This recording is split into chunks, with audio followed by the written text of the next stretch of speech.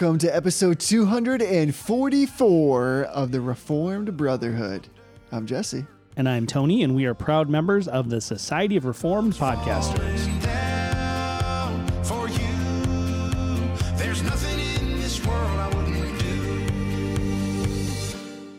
Hey, brother.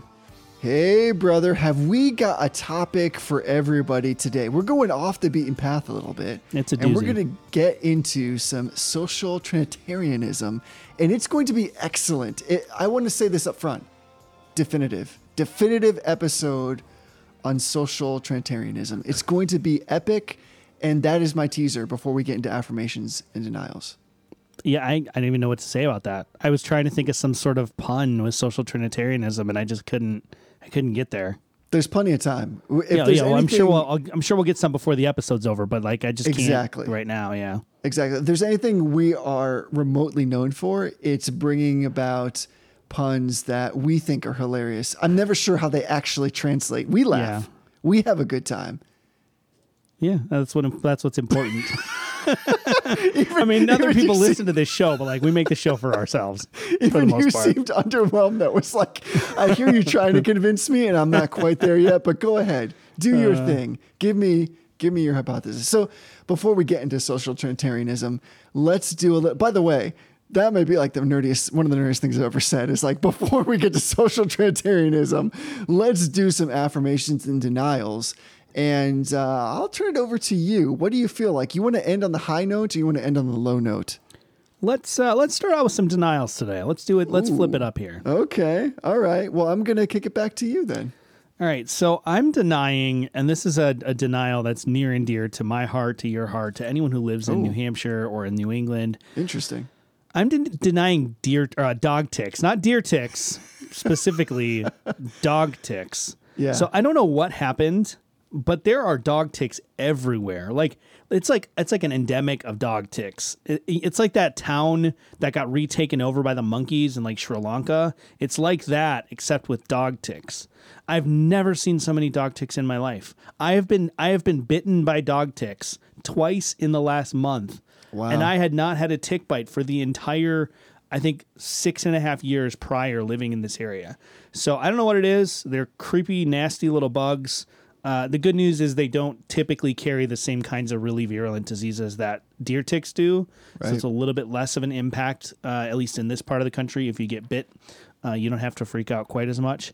And I'm not saying that I mean, it's worthy of freaking out if you get bit by a deer tick, because Lyme disease is no joke. For sure. But yeah, they're everywhere. Like we're pulling them out. We woke up one day and we found 2 dead ones in our bed. Like I took the dog out for like a minute in like the side yard where there's never been any deer, and the dog came in covered in ticks. It's just ridiculous. It's crazy.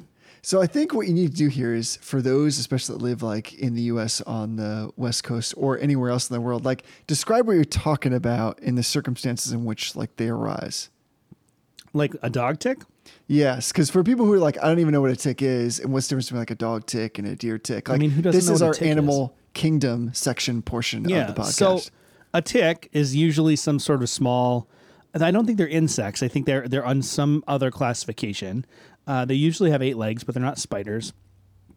And they have 2 life cycles usually. There's the nymph stage and then the adult stage. And in the nymph stage, they feed, and they oftentimes they feed on a deer or some other animal that has infected blood. And then when they're adults, they then feed on whatever the next animal is. And what happens is they sort of like saw their way into your skin. That's how their mouth works. They kind of like dig into your skin. And then when they're getting ready to let go, when they're big and fat, full of blood, they actually like vomit back into your into the wound. And that's how you get like Lyme disease. My wife just walked past the door here and she looks like she's about to throw up, wondering why I'm talking about this. But so like a tick, it basically like it rides around on another animal and then it falls off. So you like deer tick, they're called deer tick because they ride around on deer. Dog ticks tend to ride around on dogs. And so they fall off into the grass, and then you walk by and your leg brushes on the grass, and then it gets on you, and then eventually it saws into your leg and it feeds on you. And they're just terrible little nasty bugs. There's like they're not good. Like there's nothing redeeming about them. Like spiders are freaky, but they eat other bugs. Mosquitoes are freaky, and they don't really do much, but like they feed the bats. Like there's all sorts of stuff that other animals do, but it's like there's just no good purpose for them. They're gross. They're just gross and freaky and nasty. And if you don't live on like the eastern seaboard in the U.S., you might not appreciate just how traumatic and afraid everybody is of ticks, because they are like this weird little thing. And to your point, you can walk through just briefly your own lawn, and then all of a sudden you come in and you're like, how did they all get a hold of me that quickly? Yeah. Like they literally can grab on very quickly to anything that's brushing past them. So it's not like you're laying down taking a nap in your yard for like 2 hours, and then you wake up and you're like, oh my gosh, I'm covered in all these ticks. All you have to do is basically just take a casual stroll through your property, and you'll find them. Oh yeah, all over they're you. bad. They're nasty, and they're just. It's like everywhere. They're just super prominent this year. I don't know what it is. I'm sure it probably has something to do with the same phenomenon we're seeing other places where animals normally are not. They're around more because there's less people out or there were. So like I've commented on the show over the last year of the pandemic, like we're seeing foxes and deer and stuff in our backyard that we've always seen those, but we're seeing them so much more. I think it's probably just that those animals are in areas that are populated with people more, that they're dropping those ticks off. But man, they're gross. They're gross, and they spread disease, and they don't serve a purpose. Right. And yeah. I mean, I think there are ticks everywhere in the country. I don't know that there's anywhere in the country where they don't have ticks. They don't have deer ticks in certain parts of the country. They have different types. And the prevalence, I'd say, is very different. We have them to a greater degree. There's just a magnitude of these guys are just hanging out, waiting. Incidentally, I mean, this is straight Animal Kingdom Reformed Brotherhood at this point.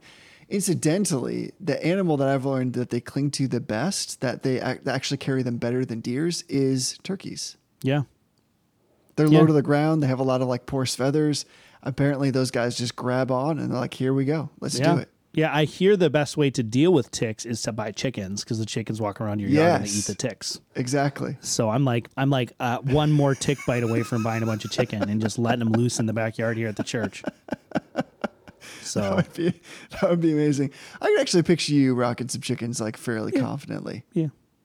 So save me from this trail of thought that I can't get off of. And what do you got for a denial? It's also incidentally, again, I'm going to use that word for the second time, of the Animal Kingdom variety. It's so surprising. I didn't anticipate you were going to do that. And here's my denial. I actually, this is legitimate. There's no hyperbole in this. It actually happened. I'm not joking. I was attacked by a goose today. Now, so I'm denying goose attacks. Geese are terrible. They are like super aggressive. But here's the thing. So I recognize the situation I was in was that I was going for a run in a place where I knew there were geese. It was along a waterway. And this time of year, the geese have little gooselings. I don't know what to call them. Goslings. Baby geese? Goslings? Goslings, yeah. Goslings? Like Ryan Gosling. I was going to say, isn't that like also... less abby. They don't have abs like Ryan Gosling Okay. does. It's hard to tell. They have feathers. It's true. They could be totally ripped. They could be rocking like six packs. Who knows? It's very likely. The goose that attacked me certainly was. It was definitely ripped. But I came across like several, what do you call a group of geese? A flock? Is it just straight flock? It seems like there should be a more colorful and creative name. But if only I had a magical device in my pocket that I could look this up on while you look that up. Talk. I will continue my story. So I found this unnamed group of geese, and I was running through them. And here's the thing: like I don't mean them any harm, and I tried to do like the clapping. I spoke to them as I approached, and there was basically it was bookended by what I would say like two adult geese. There was a group of I would say adolescent goslings. They were not babies, but they were not full grown. They had like that kind of feathery, like very light, fluffy look to them. And so here's the thing. I ran past the first goose. I got right in the middle. That goose wasn't super pumped that I'd run by, but I was like, my bad. Like I'm way away from you. I'm bookended by like water and like a uphill climb. So I can't go too many places, but I certainly tried to give them a heads up, and I ran around.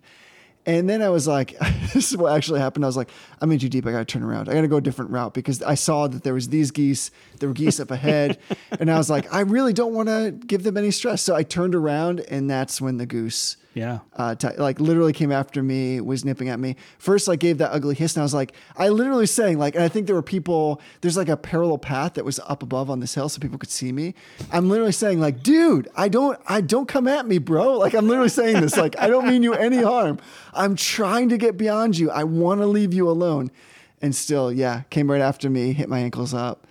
And I mean, like geese are not small when they're full grown, and they're just like weirdly aggressive and weirdly antagonistic. Weirdly, if I can say it this way, polemic. Like I felt like he wanted me, and I get that. Like I was in the midst of his family. I was really trying to get out of there as fast as possible. So I understand part of the burden lays on me, but it just felt like unnecessarily combative. So that's why I'm denying him. Yeah, one time when I was in high school, I played soccer, and we were out on the soccer field, and there was geese that came and like lived on the soccer field. So part of our like warm up was to like chase the geese off the field, and they would fly away to the other part of the field. But there was one day that this goose was just like not having it, and he came at me, and I like freaked out, and I kicked him in the head. And I was like a soccer player, so it was like a hard kick in the head. Did you kill it? No, so I thought I did because it like flopped over, and it was kind of like I thought it was like having like a seizure.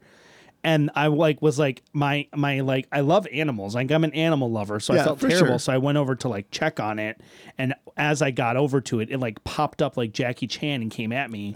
That was a scary, scary day. Jackie Chan.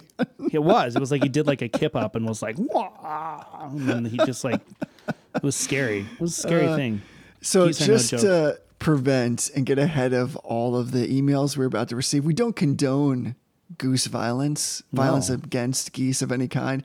But I would say, maybe that's just full stop. I don't need to qualify by saying, but they are kind of freaky and surprisingly scary animals when they come after you. So I was more like, I've run along this path many, many times before, and I've encountered the geese. Usually they just kind of move off. They'll sometimes look at you, but never before have I gotten like this massive hissing and then the attack. Yeah. Now, again, I recognize this, I don't even know if it was a female or male goose. Like they were in the midst of their family. I get that. I was trying my best. That's why I was like turning around and saying to him or her, I want to be respectful. I'm turning around. I don't want to have anything to do with this. This was a horrible decision on my part. Please just let me go. And that didn't quite happen. And this goose was like, nope.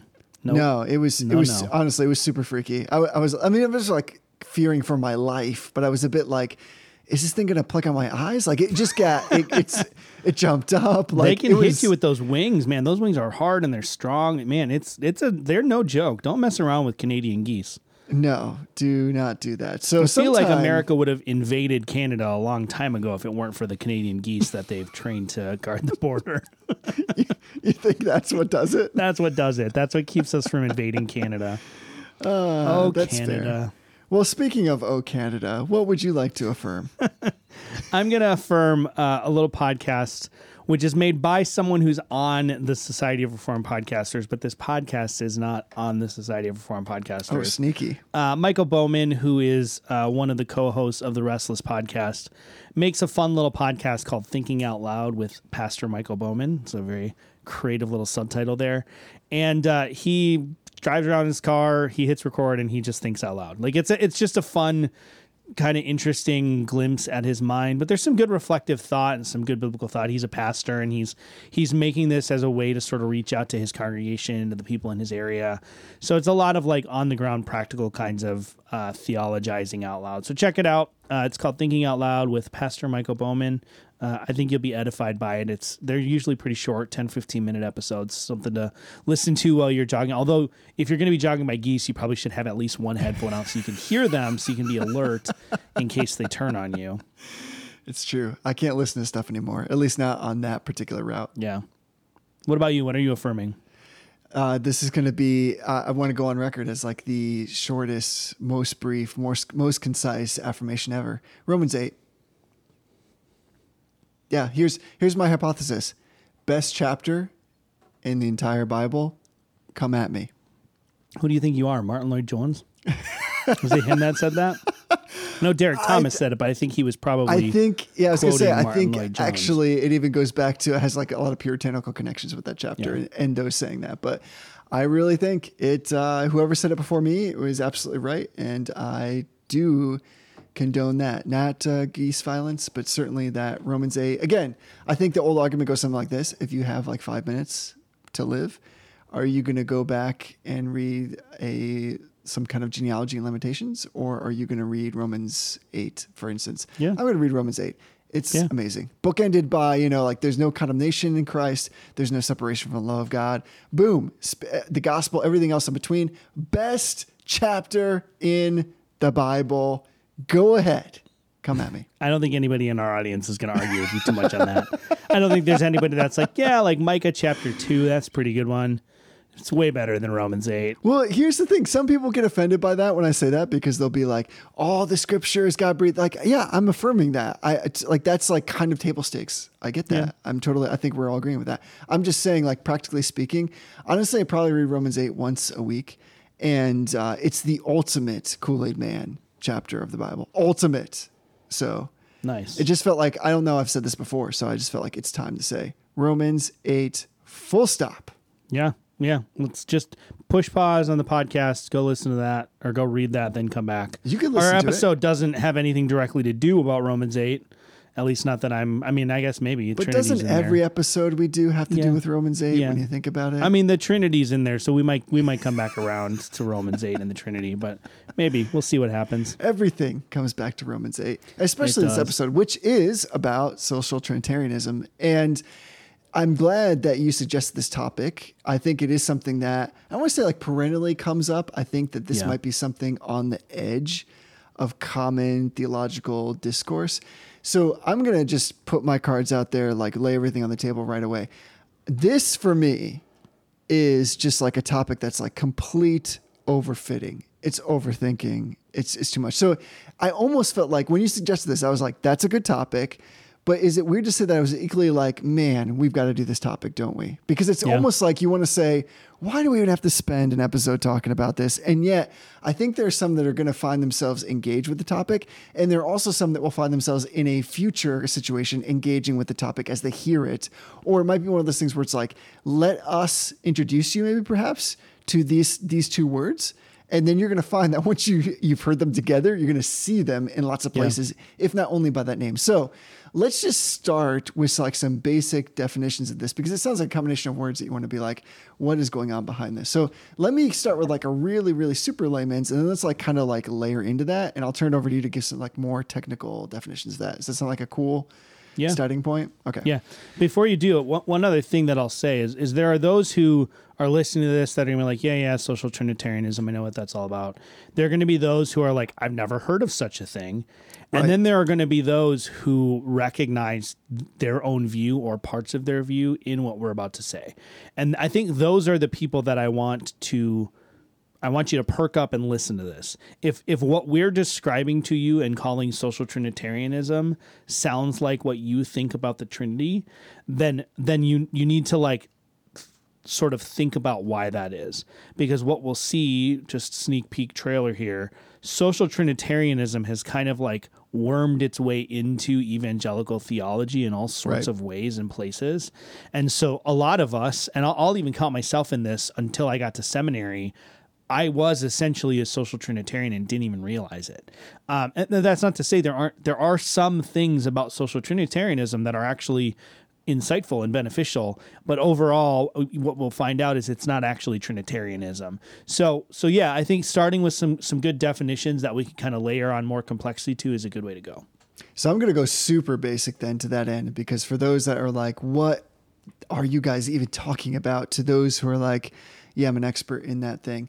Let's go like really, really low level so that we can kind of build from there. So here's how I would define it. And as part of this, I'm going to use pejorative language here, but I'm also going to define it in terms of, I think, what is like the colloquial meaning behind what's happening here.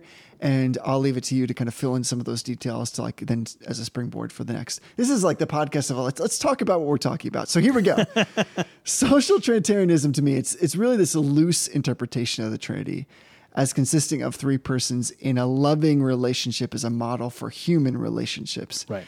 And really, this is defined backwards, because the point, as you see it applied of social Trinitarian theology, is to argue that what is social within God can be applied to human society. And so it's therefore this intrinsically, it's like an ethical or political theology. It's really not, I would argue, the other way around as we're extrapolating or exegeting from the scriptures, but it's a lot of eisegesis, or it tends to end up in that way as a kind of a natural outworking if you bring it to its logical conclusion. And so it is the doctrine, of course, of the Father, Son, and the Spirit, but they're three independent centers of consciousness with their own distinct intellects, wills, and energies of operation. Now, I'll pause there and kick it over to you because I know some would disagree with what I just said there, especially the latter point, but I'm trying to draw out what are the logical conclusions right on the face of our conversation. Yeah, so it's helpful when talking about social Trinitarianism to contrast it with what I like to call Trinitarianism, right? So when we talk about the historic Orthodox understanding of the Trinity, what we're talking about is that there is a single divine nature, right, and that single divine nature fully subsists in three distinct persons, right, and each person fully is that divine nature and is a subsistence of that divine nature. So it's not one part, one part, one part. It's not that the Father has some of the divine nature. It's that everything that is the divine nature, the fullness of the divine nature, is subsistent in the Father, so also the Son, so also the Spirit. Where social Trinitarianism goes off the rails is they deny that reality of a subsistent nature. And some of them, William Lane Craig is a common person we've talked about. Some of them do that by denying the fact that a nature is a thing at all, right? So William Lane Craig and J.P. Moreland in Philosophical Foundations, which we did a whole episode on William Lane Craig, he denies the idea that there is a nature, that natures exist at all. And so he has to ground the unity of the Trinity in something. And so right, he grounds it in this sort of like part-whole relationship, but also in the idea that there are these three centers of consciousness that are intimately interrelated each other on a social level, right? The concept that the Trinity is a society of individuals right, who share a common operation, a common purpose, a common fellowship. It's a cooperative concept of the Trinity rather than a substantial unity in the Trinity.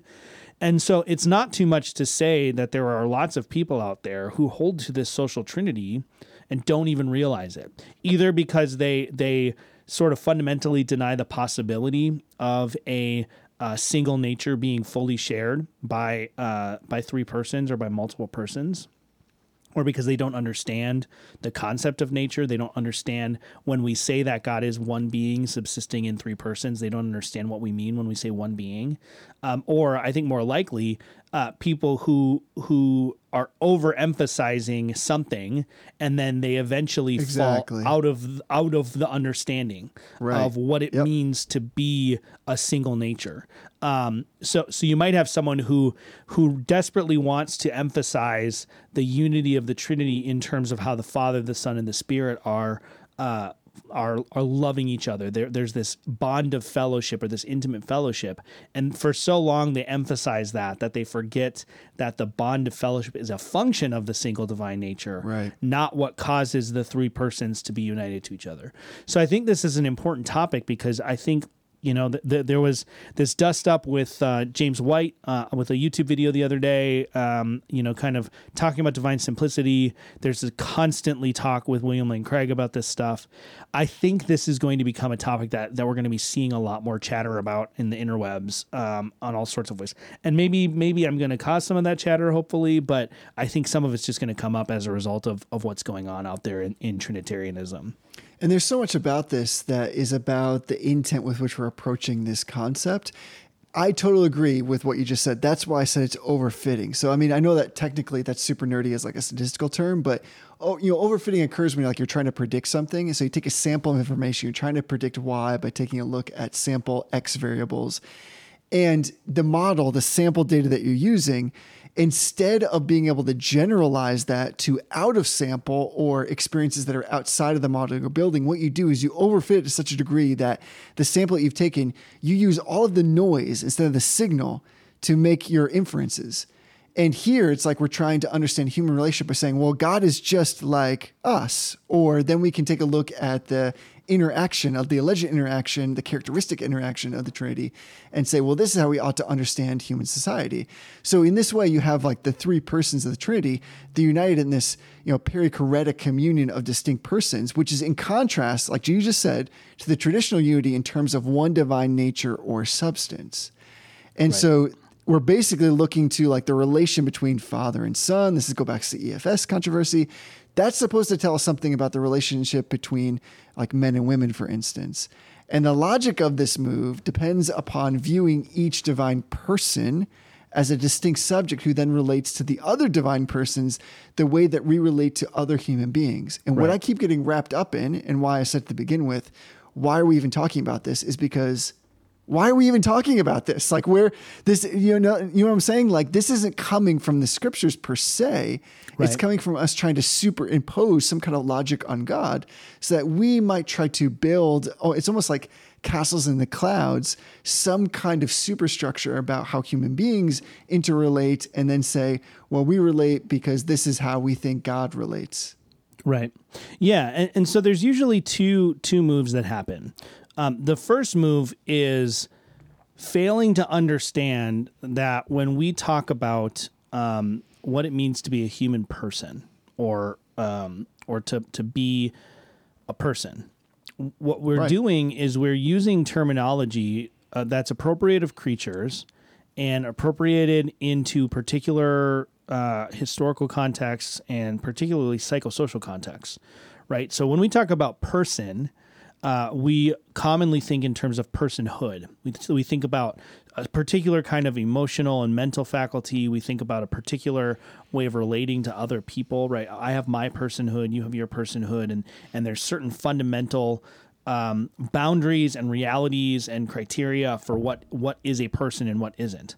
And so that then gets imported into when we talk about the persons of the Trinity. Now all of a sudden we're using those same kinds of concepts to talk about the persons of the Trinity. Exactly. And so, I'll just say this. James White is not a social Trinitarian, right? He's not. He firmly affirms that the unitive feature of the Trinity is the single shared divine nature. But he had a debate with a Unitarian named Roger Perkins, and this is a little interchange that took place. I'll try to pull up a link to the video and put it in the show notes. Otherwise, you can just look up James White, Roger Perkins. It happens at about the 2-hour mark. I think it's Perkins' first opportunity to cross-examine James White. And so Perkins asked, this is his first question: does each divine individual in the Trinity possess their own separate mind or center of consciousness apart from the other two divine persons? White says that is how they recognize each other and interact with each other, right? And so then there's a little bit of back and forth. Perkins kind of rephrases his question, and then White says, clearly the Father loves the Son and the Son loves the Father. Therefore, there must be centers of consciousness to which love is a meaningful attribute for those words to be true. It goes back and forth a little bit. You know how like cross-examination is, like one person's trying to get someone to say a particular thing, the other person's not having it. But then Perkins says, so then you are comfortable saying that each divine individual has their own center of consciousness. And White says, yes, of course. Perkins says centers of consciousness as separate centers of consciousness in God. White says, well, that's how persons relate to one another and speak to another. And then Perkins says, I'm asking you are comfortable saying that God the Father, God the Son, and God the Holy Spirit have separate centers of consciousness? And White responds and says, I've affirmed that 3 times. So White is, as I said, White, hear me, internet, right? Tony Arsenal does not think that James White is a social Trinitarian. He doesn't. He's not. But this way of talking and thinking about the Trinity has so woven its way into evangelicalism that even non-social Trinitarians are sometimes either inadvertently or advertently. Is that a word? Is that one of those things? I'll accept it. Advertently, either inadvertently or advertently using language as though they're a Trinitarian, a social Trinitarian, right? So we have to understand this, because this is the other thing that I want to just get out there. having an emphasis on the distinction between the persons, right? Everybody leans one direction or the other, right? It's not possible for us to fully hold in perfect balance the oneness and the threeness of God. Right. We're going to lean one direction or the other. Honestly, I tend to lean towards emphasizing the threeness of the Trinity because in the West, the oneness of the Trinity has been overemphasized historically. So when I'm talking to people, I tend to overemphasize the threeness of the Trinity. But it's not the same thing, someone who overemphasizes the threeness or the persons or the distinctness of the persons, that doesn't make them a social Trinitarian. Of course per not. se. What makes them a social Trinitarian is denying the reality of a common, singular, simple nature, which is fully expressed and fully subsists in each of the three persons. So right off the bat, you'll sometimes hear people say, yeah, well, the Cappadocians were social Trinitarians and Augustine was a substance Trinitarian. That's not true at all. It's not true at all. Social Trinitarianism came to be understood as it was in like the 60s, like the 50s. Like Jürgen Moltmann invented this theology, and here's where it gets tricky. Like most corruptions of the truth, it wasn't as simple as him just inventing new language, right?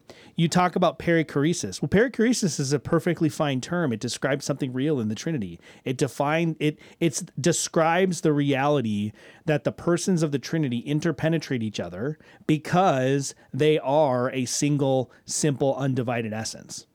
What Jürgen Moltmann does is he redefines perichoresis to be this sort of, you'll hear it talk about like it's a dance. Like you hear that choreography in there. I've even said that. It's an image of like the people dancing around each other. Well, it's not. That's not what the word means. It's not an image of people dancing around each other, but that word starts to mutate, and Moltmann uses it this way to show this sort of like interrelatedness, this common purpose, this idea that the persons of the Trinity are so united in purpose, they're so united in action, they're so united in their love for one another, that it's like a choreographed dance, that the two are acting as one, or the three are acting as one, even though they aren't really one, they aren't substantially one, but they're one in this sort of dance of the Trinity. And that's where social Trinitarianism comes from. So when we look back at someone like the Cappadocians affirmed divine simplicity. They affirmed eternal generation. They pioneered the doctrine of not pioneered, but they pioneered the defense of the deity of Christ based on the doctrine of eternal generation, which only functions in a situation where you have a single substance. Eternal generation makes no sense otherwise. By the way, if anybody wants to look at those first resources by Jürgen Moltmann, we should do well here to reference that. You're talking about, I think, his book, The Trinity and the Kingdom. Mm-hmm. And it is a landmark work with respect to the fact that he, I would say by his own definition, places social Trinitarianism in opposition of what he calls abstract monotheism, which he claims has characterized most of Christian theology. So if anybody's interested in actually going back and reading more about what you're talking about, that would be the resource to do that. Of course, I agree with you. And I think like we should talk about then what this means for the average Christian, why it is that this is a big deal. Why does it warrant, besides just like, because it's one thing to say, like James White has debated people about this. He's said some things more recently, that have caused people to kind of question and come into the stream of trying to understand and process what he's talking about. He's made entry points in this argument himself. But I think at the bottom line is, so what? Like, so what are we doing here? Why is it important to know this? And not just to know it, but to be aware of it and then to process it for ourselves so we can make sure that we don't fall into like these kind of ruts. Because I think you and I both, we've done, so many episodes, I think, around some type of Trinitarian theology. And right. It struck me, even as I was hearing you talk, we've talked about personhood. What is this, like record, like 1,000 times before, because it's so important. We keep coming back to it, actually. It's surprising how often we end up here. But the question is, if this is a mystery, again, I think that the question I have in my mind right now is like, where do we cross the line into overfitting?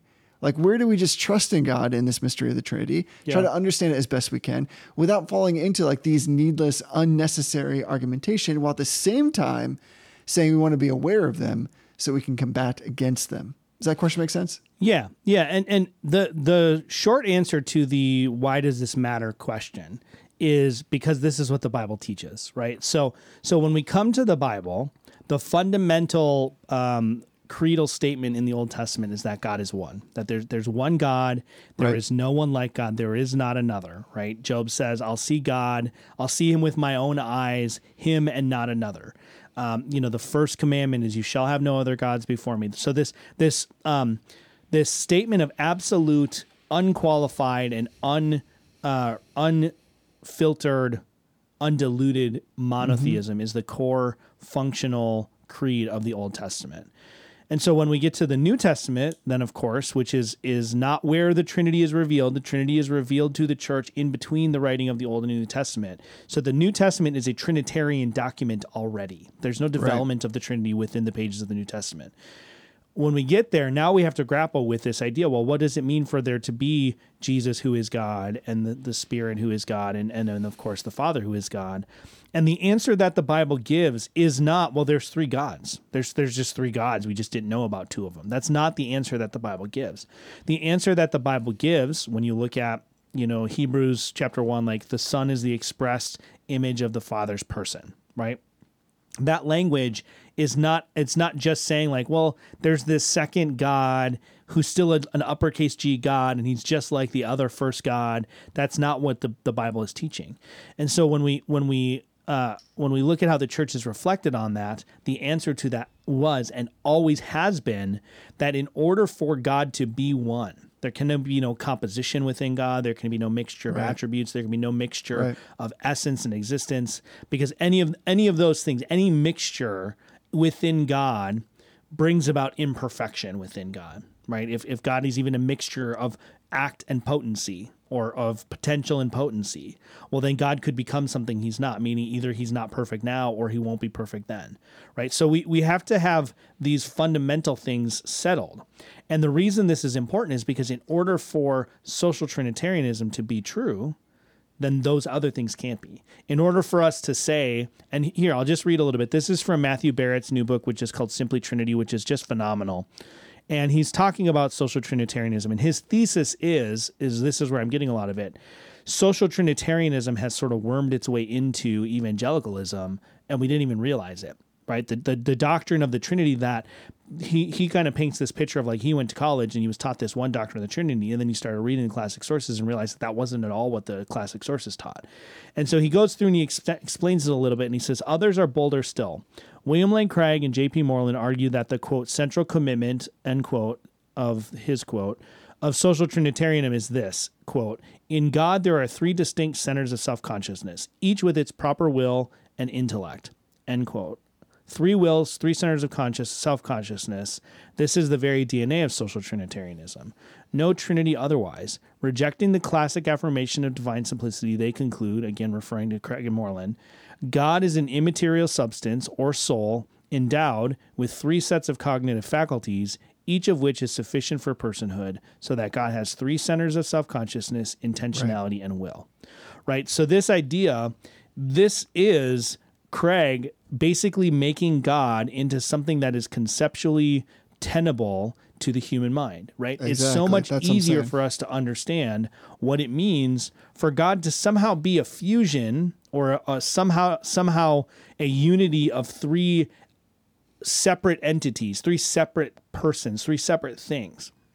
And this theologically or philosophically, this is called a posterior unity, right? Three things come together and there's a unity there, but it's a unity that is functional after the fact, right? They come together and then the unity comes to be.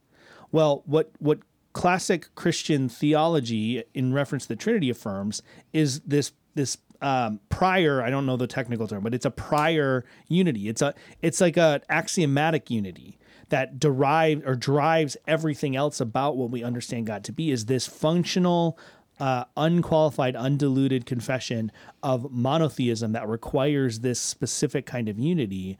Well, you have to start to reject this. And time and time again, whether it was Moltmann or whether it's Craig, or whether we start to get into people like Grudem and Ware, or in some senses, what we're talking about and the issues that have come up with James White recently, time and time again, what we're coming at is we're talking about it and we're running into this wall of language where people are starting to say, well, you can't, if what you're saying about God is true, then we can't even have any true knowledge of God. If God really is this utterly alien kind of thing where there's one nature fully shared among three persons without division, we have no concept of that. We can't even think about that or talk about that.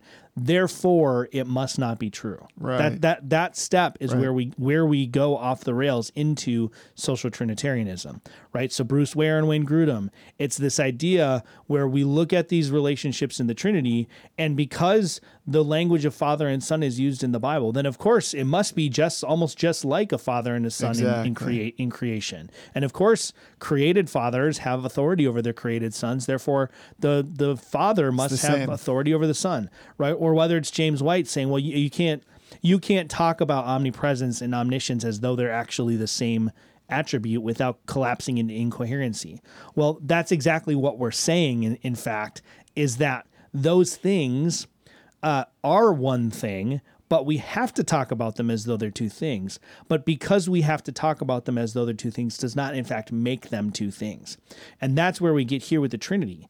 What people like Moltmann and Craig, and to a lesser degree, people like Ware and Grudem, what they're saying is, if we really, really think that God is singular in number, the way that substance Trinitarianism or classic theism, if we really think that the unity of the Trinity is as how people like Augustine and the Cappadocians and Athanasius and Aquinas and Turretin and Calvin, if it really is like that, then there aren't three persons. So we affirm there are three persons, therefore that unity must be false. And that's where this gets dangerous, right? Because now what we've done is we've abandoned a fundamental tenet of the faith. This unity of the Trinity is not an optional thing that Christians can, take out and it's fine. It's a central, fundamental, confessional issue of the Christian faith. Right. Yeah, I'm totally down with everything you're saying. I think it's important for people to recognize that, as you said before, this is only really possible because there's like this conceptual fuzziness regarding the word person. And some people might hear us talk and think we're just sounding super nerdy in our definition of that. It's necessary. It's a prerequisite because Father and Son and Spirit are understood as divine persons. It's assumed in social Trinitarianism that we can learn something from them about how to relate as human persons. This is where we cross the line, like we're going over the Rubicon here. And that's only possible because in both cases, divine and human, the word person has here been defined in terms of, I like what you keep saying, and this is what everybody keeps saying, center of consciousness. Like those are the three words, right? It's an I with an intellect and a will. Right. And the move from divine person to human person presupposes the prior move from human person to divine person.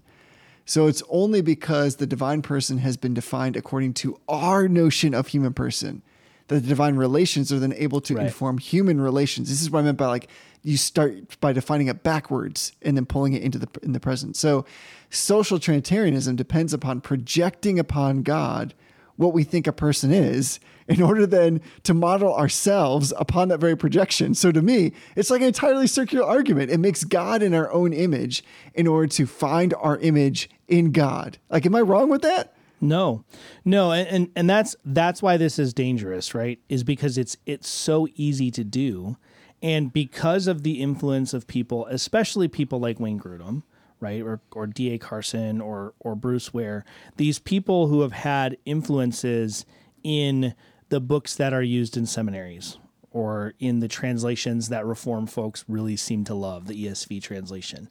Because they've had such influence in how those documents are written, how the study notes that we all cut our teeth on are phrased, the way that complementarianism in the New Calvinist movement was always defended and was always defined, because those things are so much in the air of evangelicals or Reformed evangelicals who are not always all that well versed with classical sources or confessional sources.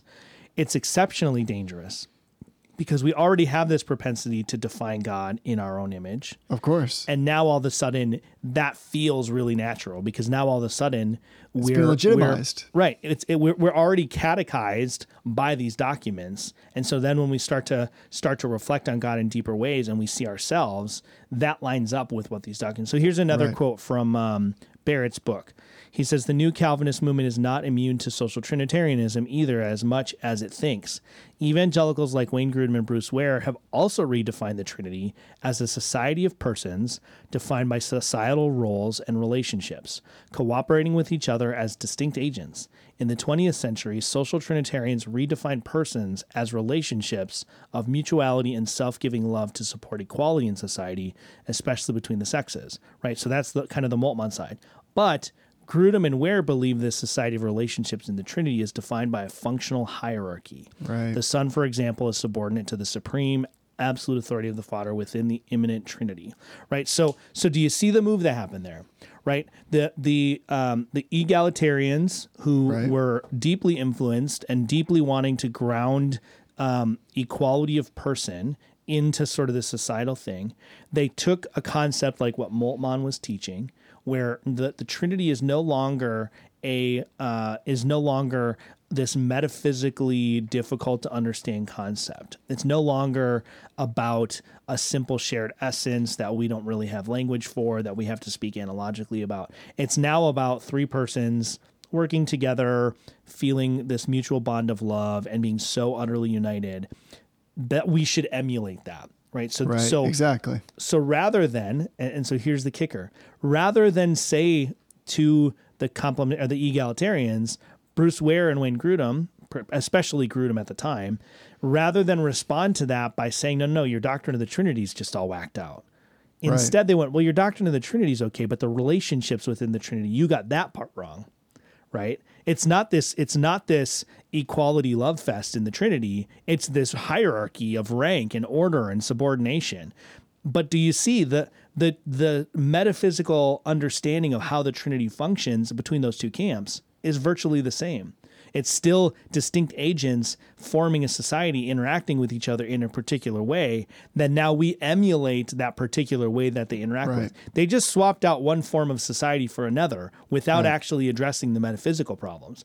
And that's why this is hard and why it's dangerous, because that is a much easier move to make, and we might feel like we're actually responding to the issue. But what we're really doing is we're just changing the color of the paint to a different color. It's still, the same thing underneath. You've just changed the surface of it.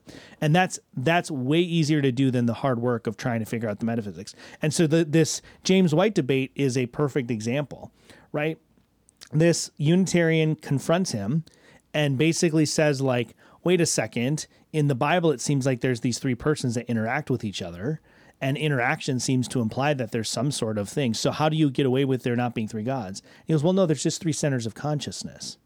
That's not tritheism, three centers of consciousness. It's just three centers of consciousness within one being.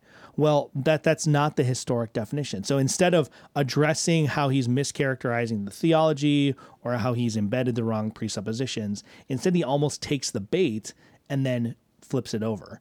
So it's really easy to do. It's really hard to get away from unless you really are paying attention to what's going on. And that's why it's so important to read these classic sources, because then you also run into people like, well, yeah, but like the Cappadocians were social Trinitarians and they're seen as like these great defenders of the faith. Well, they weren't social Trinitarians. They didn't affirm, even though they did tend to emphasize the personness, the threeness. They used the same kind of analogies that you might see from some social Trinitarians now about James, Peter, and John are all humans. They were not social Trinitarians. So we have to understand the theology, we have to understand the history, and we have to be reading the classic sources. Without those classic sources, it really does look like this social Trinitarianism thing. Yeah, it makes just a lot of sense. Well, if it made a lot of sense, why is this something that really only came up in the last 70 or 80 years? Right. I mean, I think in the final analysis, we can just call it out as a certain type of idolatry, right? Just painted over, warmed over, that the sense of trying to superimpose on God who we are. And in many ways, it's almost like, I don't know how to say this, except to say like, just we leave well enough alone. There are mysteries here that we do not understand. And it's almost better. You know how you and I have joked about how like, don't use any metaphors. Don't use any similes for the Trinity. It's just that way foolishness lies. And to me, this is the same kind of thing. It's just a massive, again, degree of overfitting.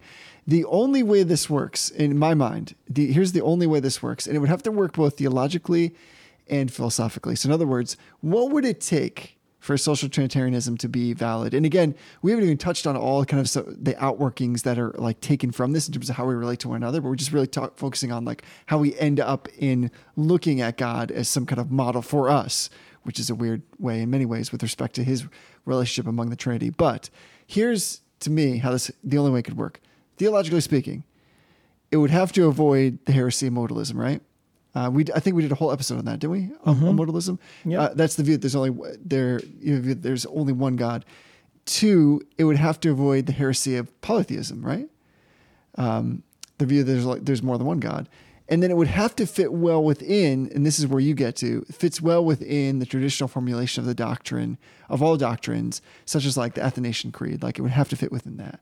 Philosophically, the only way this could be acceptable, I think, is if it would render the Trinity, I'm going to be careful how I say this, render the Trinity logically coherent, and does so without going to like these extreme lengths, such as like denying the identity of indiscernibles or rejecting the classical notion of identity in favor of some form of relative identity. So in other words, it's a heavy lift, like no matter which way you look at it. I think that's kind of what we're saying is there's some things worth looking at in trusting in the scriptures as to the mystery, which is profound, without getting caught up in trying to make all of these particularly nuanced definitions and compartmentalizations. And I think that this center of consciousness is in many ways like the most profound manifestation of that error.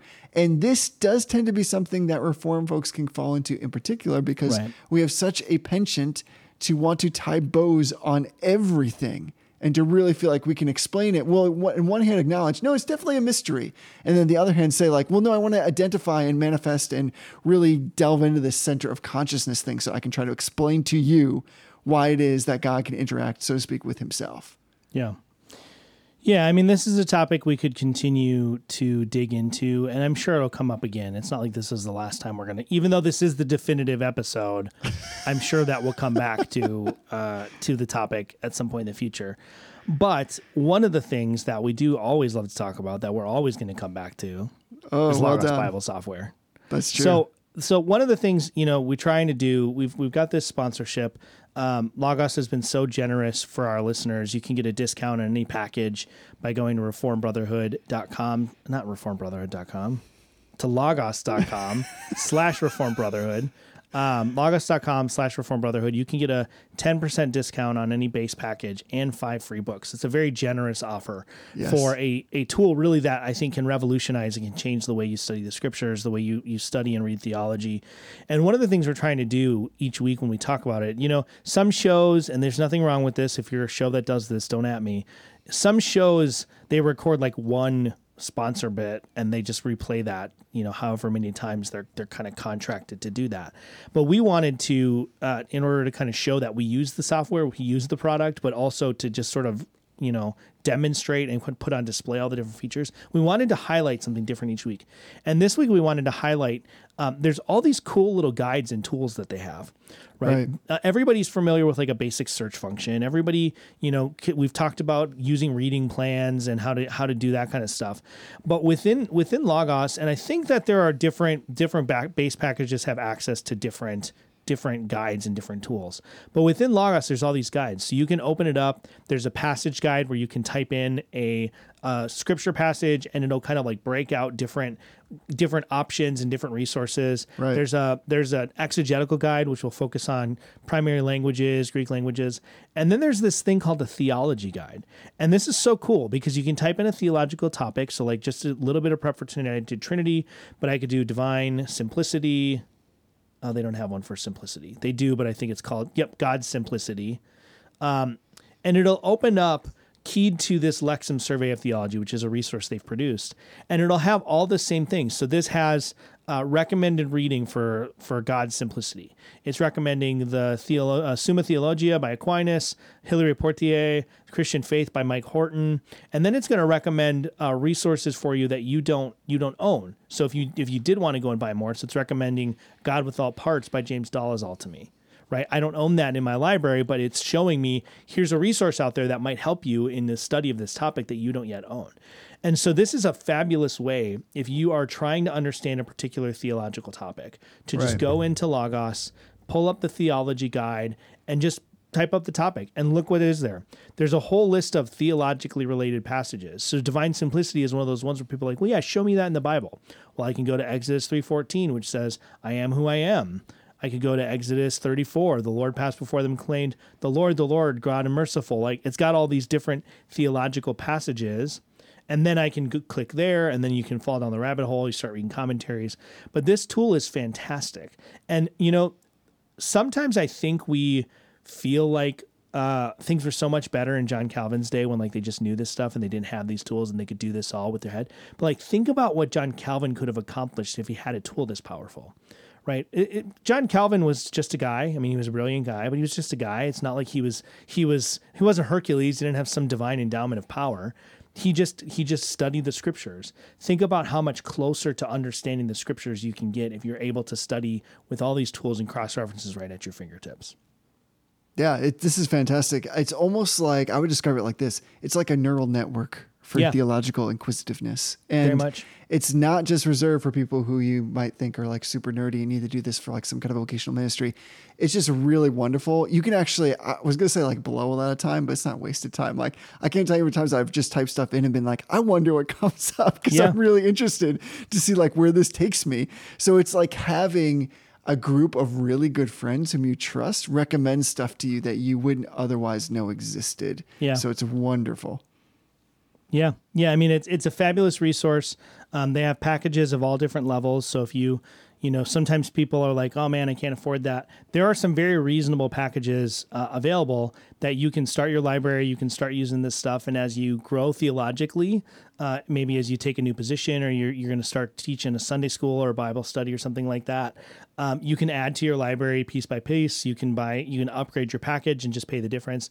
And again, like I said, they've given our listeners a very generous discount of 10% if you use the link logos.com/Reformed Brotherhood. And also, like I said, you get to pick those 5 free books. And speaking of generous and our own gratitude, I want to thank brothers Jackson, Anthony, and Josh, who jumped in this past week and decided to give some of their own resources through Patreon to support the podcast. Every time we do this, all that comes into my mind is the song Thank You by Ray Boltz. Have you ever heard that song?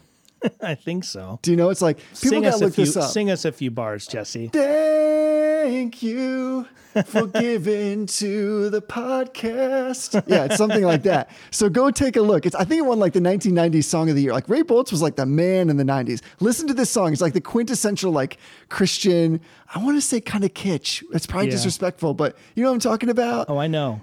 Okay. I definitely know. Everybody go look this up. Thank you by Ray Boltz. But certainly we're still thankful for everybody who goes to patreon.com/Reformed Brotherhood and supports the podcast. Of course, we're just thankful to everybody who's part of the Reformed Brotherhood with their voicemails, with their emails. Speaking of voicemails, again, we're cataloging them. We're gathering them up. We're going to do some like epic question casts. And also, I think that's going to inform some of our casts in between as we formulate the next official series. So how can people call and leave us a voicemail?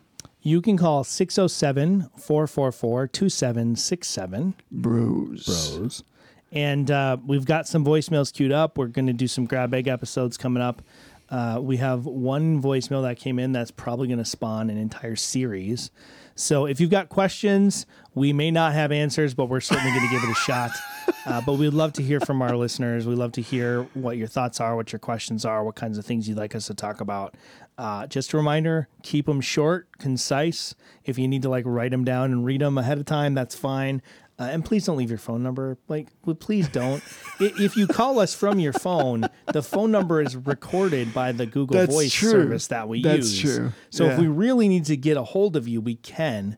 But if you leave your phone number on the voicemail, then we can't play your voicemail on the show. We're just looking out for you. We don't want strange people finding your voicemail on the interwebs. It's true. And then calling you up and stalking you. Like, probably don't we all get enough junk calls from like I get like 2 a day about some kind of weird insurance or warranty that's expiring that I don't own. Yeah, I would love it. They're always like, this is your last effort. I'm like, please let it be my last effort. We wanted to give you one more phone call before you closed out your file. I'm like, please close out my file. What I'd like to do is I'd like to turn those around into some kind of weird, aggressive, slightly polemic gospel presentation. And instead it be like, this is your last chance to avoid eternity separated from Jesus. Please call us back immediately. Please call us back. Yeah. Yeah. Let's get on that. Yeah. If you know how to reverse engineer that phone number so I can somehow call the robocaller back and share the gospel with them, please let me know. I would do that. I would do that too. And until I would say we get somebody who can give us that instruction, honor everyone. Love the brotherhood. What if I'm